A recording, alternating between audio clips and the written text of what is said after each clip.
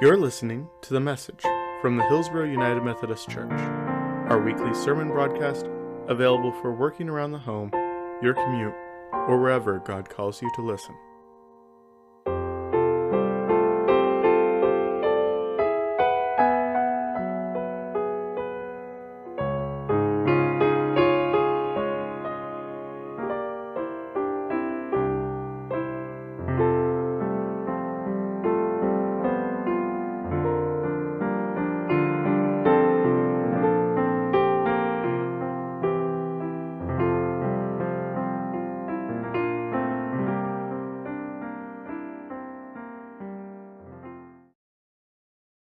Este tercer domingo de Cuaresma tenemos frente a nosotros dos lecturas bíblicas muy interesantes, que son parte de la ley y el templo, que nos hablan de la ley y el templo y cómo Jesús se posicionó frente a esto. The third Sunday of Lent, we have in front of us two very interesting biblical readings that tell us about the love of the temple and how Jesus positioned himself in front of them. Para los judíos de la época de Jesús, el respeto a la ley estaba sobre todas las cosas. La Torá, que se refería específicamente a los primeros 5 libros de la ley, de la Biblia, el Pentateuco, estaba por encima de los demás libros de la Sagrada Escritura. Los rabinos sabían decir, si dos se sientan juntos y pronuncian las palabras de la ley, especialmente el Decálogo, la Shekinah, presencia divina, está en medio de ellos. For the Jews of the time of Jesus, respect for the law was above all things. The Torah that referred specifically to the first 5 books of the Bible, the Pentateuch, was above the other books of sacred scripture.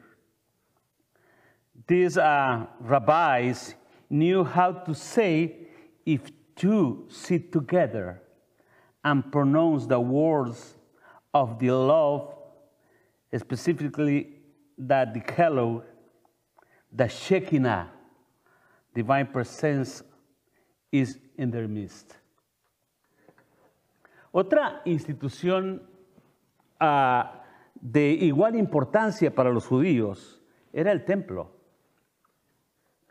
En los días de Jesús, el templo había sido construido por Herodes sobre los cimientos del segundo templo, que había sido destruido por las tropas de Pompeyo en el año 63 a.C.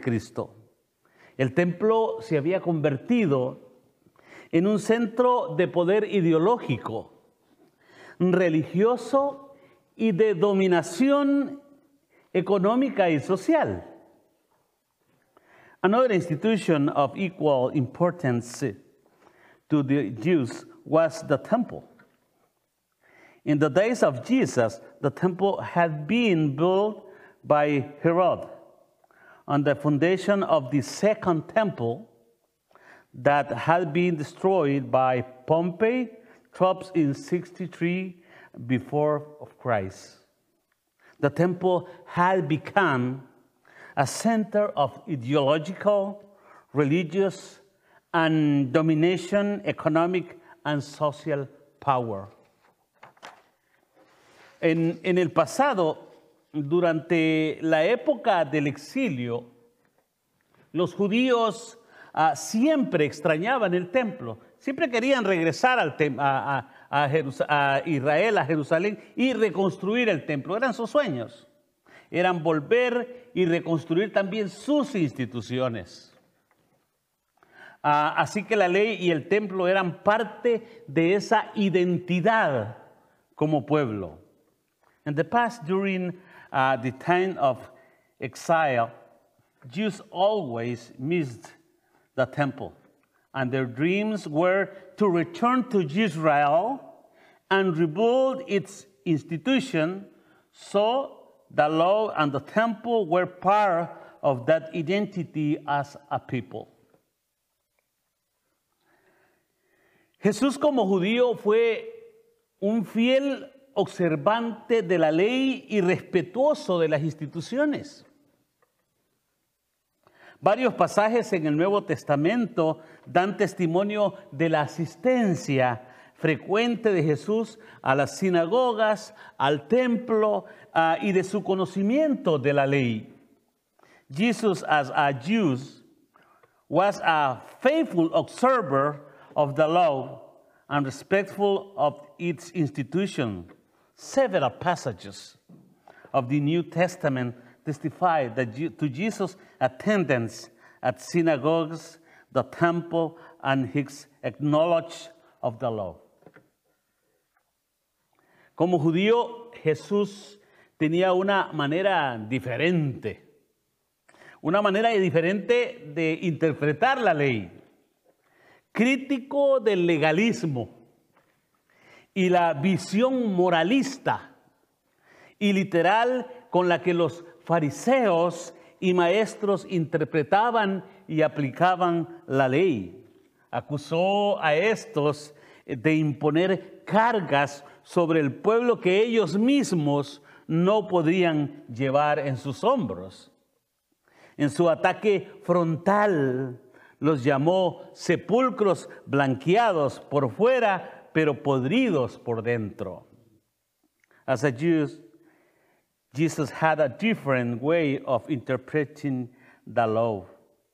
He criticized the legalism and the moralistic and literal vision with which the Pharisees and teachers interpreted and applied the law, and accused them of imposing burdens of the people that they themselves could not bear. In the frontal attack, called them sepulchres, blanched of the outside, but rotten on the inside. Quizá el punto más fuerte de su confrontación con los fariseos y los miembros del Sanedrín fue la manera en que Jesús interpretaba el día de reposo. Para los maestros de la ley, el día de reposo no se podía hacer absolutamente nada. Imagínense que no podían caminar más de 1 kilómetro. Perhaps the strangest point in his confrontation with the Pharisees and members of the Sanhedrin was the way Jesus interpreted the Sabbath. For the teacher of the law on the Sabbath, absolutely nothing could be done. They could not walk more than 1 kilometer. It's incredible. Jesús rechazó completamente el rigorismo de la observancia de la ley, tal y como lo imponían los escribas y fariseos. Jesús no solo permite que sus discípulos arranquen espigas en el día de reposo, sino que Él mismo sana a los enfermos en el día de reposo, infringiendo así el precepto del descanso. Y funda su conducta no solo en la primacía del amor al prójimo antes que el ritual, sino en sus audaces palabras. El Hijo del Hombre es también Señor del sábado. Jesus rejected the rigor of its observance as imposed by scribes and Pharisees. Jesus not only allows his disciples to pick grain on the Sabbath, but he heals the sick on the Sabbath, thus violating the precept of rest, and he bases his conduct not only on the primacy of love of neighbor rather than ritual, but on his bold words. The Son of Man is also Lord of the Sabbath. Amén. Jesús ha resumido toda la Torá. No en 10 palabras, sino primero en 2. Ama a Dios y ama a tu prójimo. Y después en una sola, ama a tu hermano. Como recuerda Pablo, el que ama al prójimo ya cumplió con toda la ley. De hecho, los mandamientos: no cometerás adulterio, no matarás, no robarás, no codiciarás, y cualquier otro precepto se resumen en este: amarás al prójimo como a ti mismo. Jesus has summarized the entire Torah, not in 10 words, but first in 2. Love God and love your neighbor. And later in only 1. Love your brother. Love your siblings. As Paul recalls, he who loves his neighbor has already fulfilled all the love. In fact, the commandments: you shall not commit adultery, you shall not kill, you shall not steal, you shall not covet, and any other precept is summarized in this one. You shall love your neighbor as yourself. Gloria a Dios. Jesús hizo las peregrinaciones también al templo. Hizo las peregrinaciones prescritas en la ley. Reconoció el templo como casa de oración y protesta fuertemente contra la profanación de que es objeto. La escena de hoy, descrita en el Evangelio de Juan, puede incomodar, puede ponernos incómodos a aquellos que tenemos la idea o que tienen la idea de un Jesús con cara dulzona, siempre sonriente y condescendiente, como aquel que deja pasar todo. Jesus made the pilgrims to the temple prescribed by law. He recognized the temple as a house of prayer and protested strongly against its desecration. Today's sin described, and the gospel can discomfort those who have the idea of a Jesus with a sweet face, always smiling and being nice. I like the sermon the kids. Me gustó el sermón de Clay hoy today. It's very interesting. La realidad es que el templo había dejado de ser el lugar de encuentro con Dios. Había dejado de ser el lugar de celebración y de reafirmación de los grandes actos salvadores de Dios para convertirse en un mercado. De hecho, el templo tenía 2 atrios enormes, big atriums, enormes atrios. En el primer atrio se permitía el ingreso de cualquier persona sin importar religión, raza, procedencia, no importa de dónde vinieran. Y era el lugar favorito de los rabinos para enseñar sobre la ley. Es en este lugar donde Jesús expulsa a los mercaderes y hace un látigo para sacarlos de ahí, da vuelta a las mesas. El segundo atrio estaba restringido a los turistas y a los paganos bajo pena de muerte. Hechos capítulo 21, versículo 28 dice que no se podía entrar ahí porque podían ser acusados. Este lugar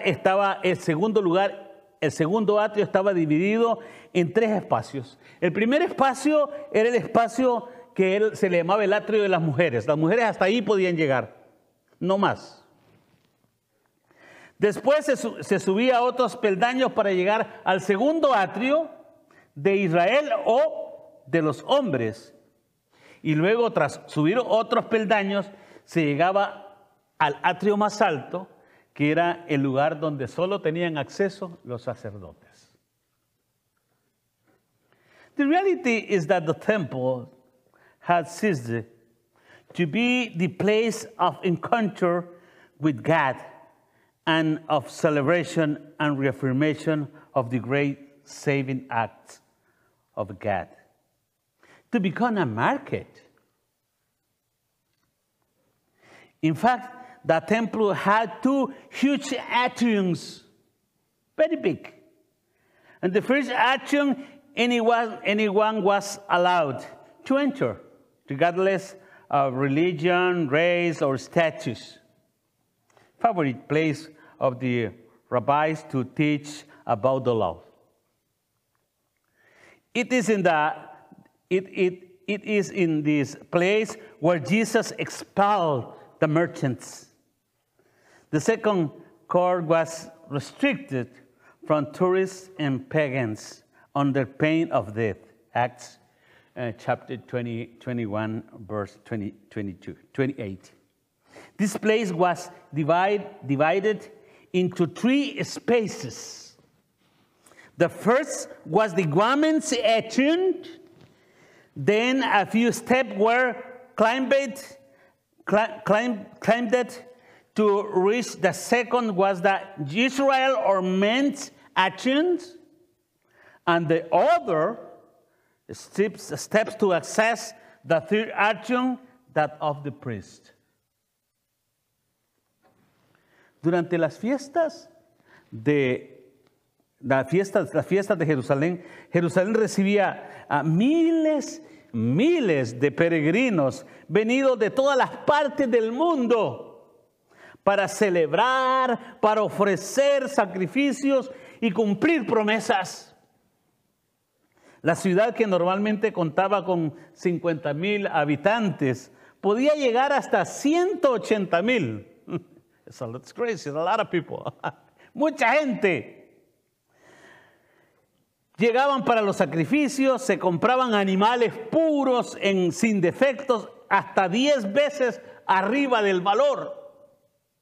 La moneda usada en el templo para las ofrendas era diferente a la moneda de Roma.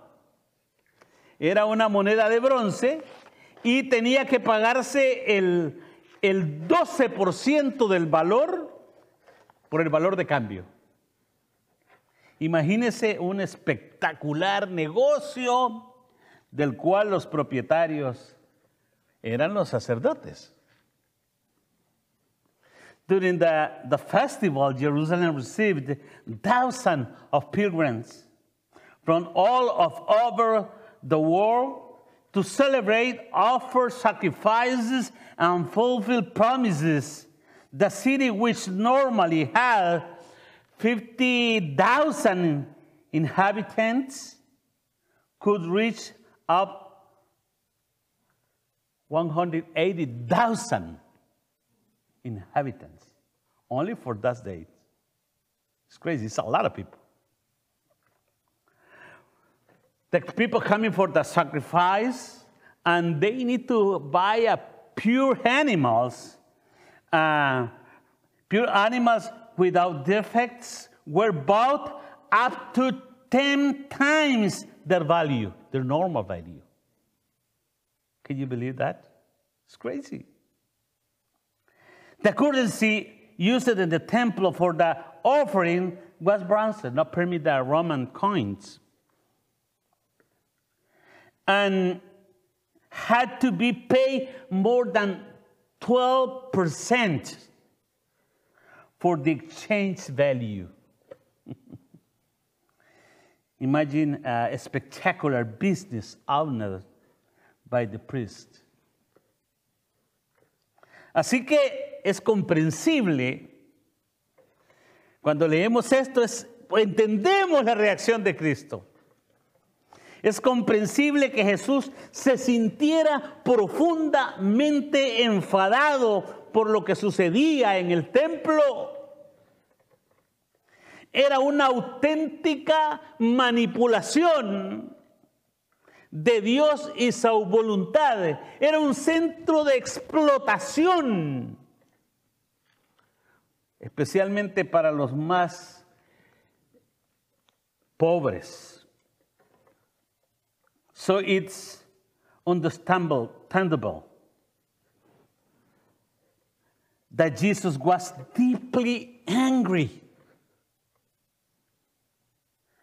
What was happening in the temple was an authentic manipulation and exploitation of the poor people, and manipulation of God and His will.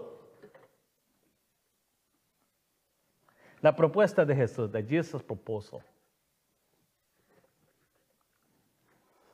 La propuesta de Jesús parte de un Dios de la vida. Un Dios en medio de la vida. Un Dios con nosotros. Jesús le dijo a la samaritana que el culto a Dios debe ser en espíritu y en verdad.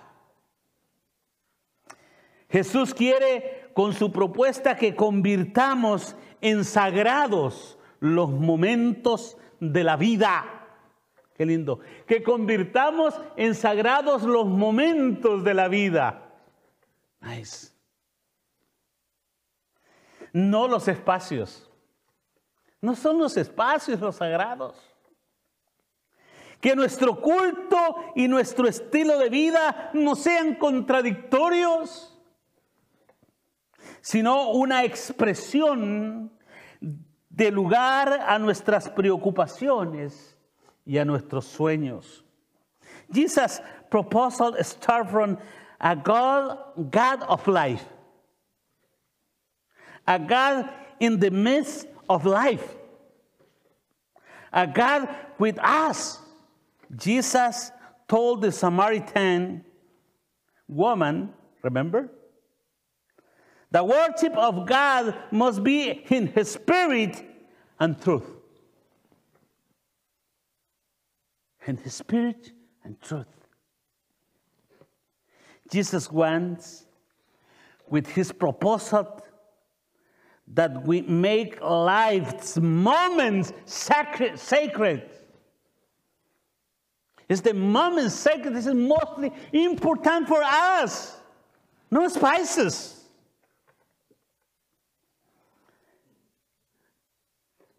That our worship and our lifestyle are not contradictory, but rather an expression that gives rise to our concern and our dreams.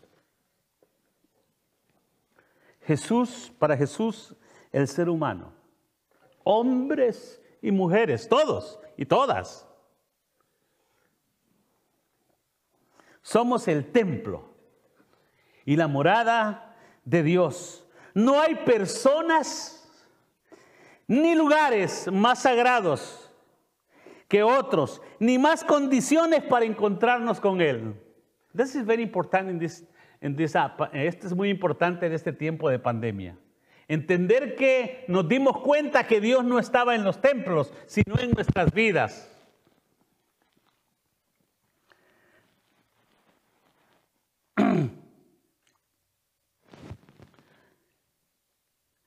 For Jesus, the human being, men and women, are the temple and the dwelling place of God. There are no people or places more sacred than others. This is very important to understand this in this pandemic time. God is not in the temple. Dios no está en las iglesias. We are the temple of God, our lives. There are no people more sacred than others. We need to understand that. No more conditions to meet with Him.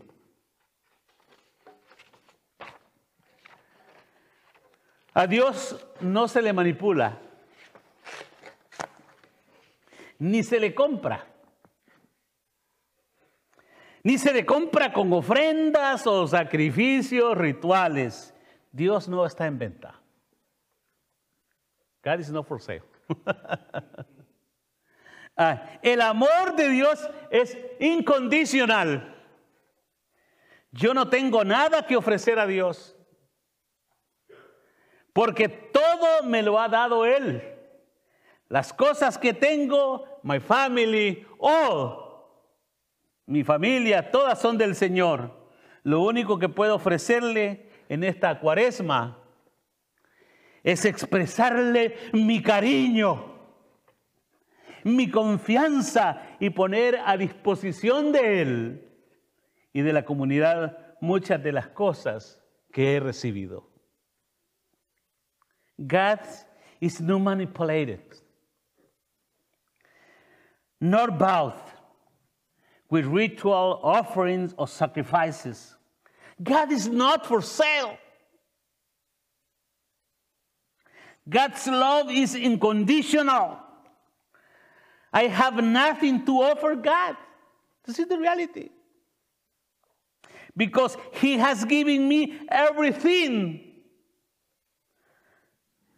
The thing I have are His. The only thing I can offer Him this Lent is to express my love and trust and make many of the things I have received available to Him and so that the community also.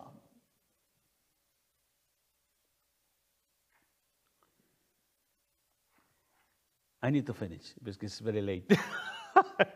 In conclusion, quiero terminar porque es muy tarde.